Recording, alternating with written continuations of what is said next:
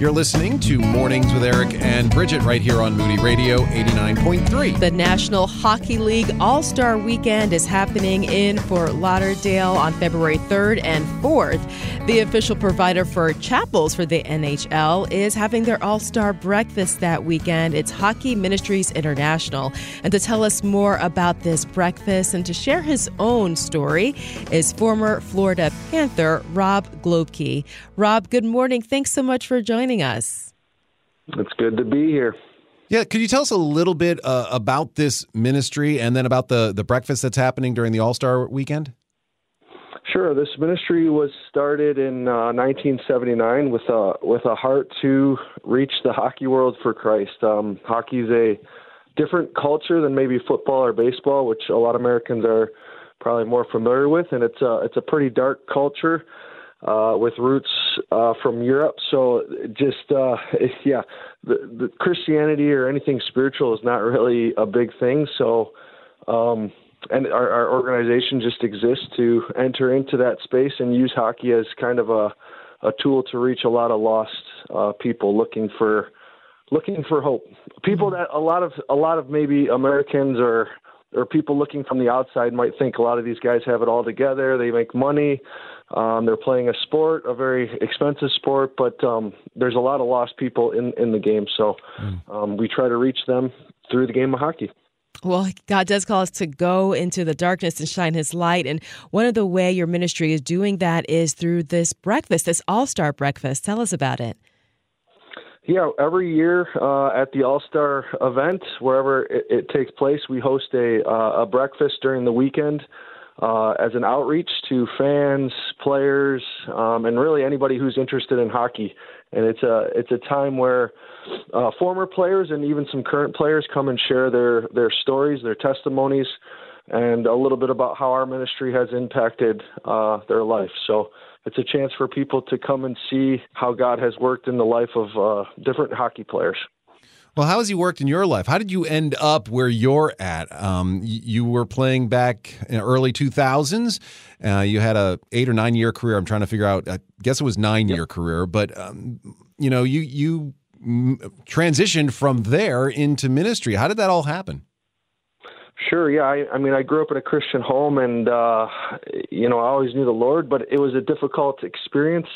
Again, like I said, being in the hockey world, it was a very lonely experience as a Christian sometimes, and a culture that sometimes was difficult to be a Christian and to stay faithful to the Lord. So, as I played, the organization Hockey Ministries that I'm in right now played a big role in my life as far as mentoring me and just being there for me throughout my playing career. And while I was on a bus in Germany, I was playing in Germany at the time, the Lord just totally opened my eyes to maybe a life in ministry after I was done playing. And so when I retired, I joined Hockey Ministry to kind of give back to what they have done for me. That's really exciting, Rob, because, I was thinking, okay, so you do outreach breakfasts, for others, but it sounds like this ministry is trying to key in on the players as well and really reach them where they're at. How is that having an impact even today? There's a lot of players that basically, don't know anything about the Bible. We will go into the rink and guys they won't even know who David and Goliath is. They won't know Adam and Eve. They don't know anything about the Bible. But for some reason they show up to a little Bible study.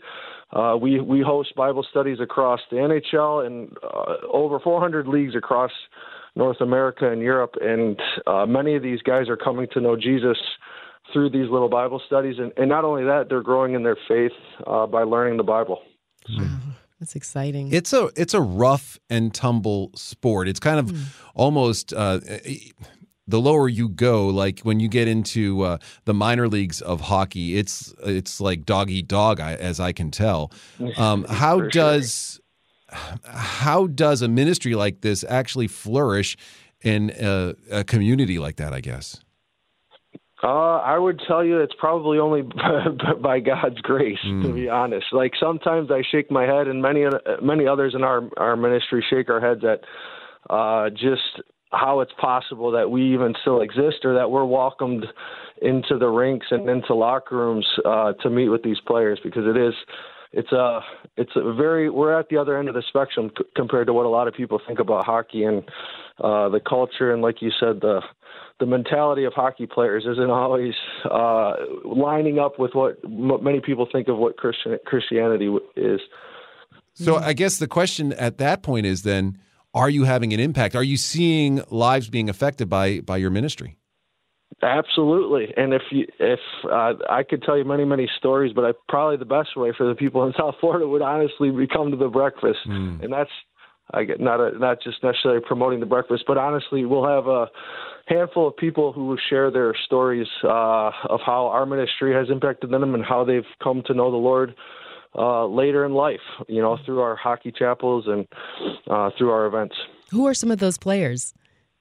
One of them who will be at the event is another former Florida Panther and an all-star and in the Hockey Hall of Fame, actually, is a goalie. His name is John Van Beesbrook. He's a bit older. He played in the mid-'90s down in South Florida. He's got an incredible story, and he actually came to know the Lord through our chaplain while he was playing in Florida there, and they met at an IHOP, and he was just convicted by him after meeting at the IHOP over and over again that he needed to give his life to Christ, and he became a Christian through our chaplain there in South Florida. So he'll share his testimony during the breakfast, and there's many other players that have come to know the Lord through our ministry. Maple syrup and salvation. That's the way to go. They can go together. Okay, so this breakfast where, hey, maybe there'll be even more maple syrup and salvation is happening Saturday, February 4th at the Westin in Fort Lauderdale starting at 8 a.m. And you'll definitely want to be a part of it. Now, Rob, you talked about, obviously growing up in a Christian home, but maybe straying away from that in the league, playing hockey. What difference did it make for you while you were in hockey and on that team and with your fellow teammates when you really kind of almost rededicated your life to Christ? What did it mean for me as far as what impact did it have on your teammates and what it meant for you? Yeah. The impact. The teammates always find it weird. I guess many people don't know the lifestyle. The lifestyle, especially at the high level, guys like to party, guys like to go out and drink, and people always found it confusing why I didn't do these kinds of things, or my language was a bit different, maybe on the ice and off the ice than some of the guys. So it honestly opened up a lot of doors that at first guys look at you kind of funny, but then as time goes on, it's you're the first text or the first call when somebody has a question about something or somebody's struggling with something. So it opened up a lot of doors in that way for me to share my faith, and it impacted me. It grew my relationship with the Lord immensely, to kind of live in the world in that context, but still not do what a lot of my teammates or the world might do. So. A couple sports-related questions. One, if I'm playing college hockey, and there's no way I'm doing that, I'm way too old for it now, but I'm going to Notre Dame because they have the coolest helmets ever. Did they have the golden helmets even when you were playing? No, they didn't. Everybody always asked me that. I missed that by about 2 years. Oh, that's harsh. Yeah. That's the worst thing I've heard all day.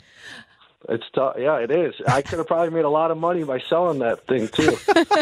Okay, second question.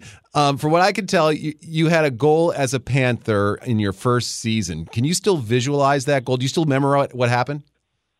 Oh, for sure. Since I scored one goal, I wasn't, I'm not going to break any record books for sure. So when you have you have more goals in the National Hockey League than I have. That's what I always say. You have more than I have. There you go. Thank you. Yes, I could still picture it vividly, just especially since it's my only one. I have it in my head.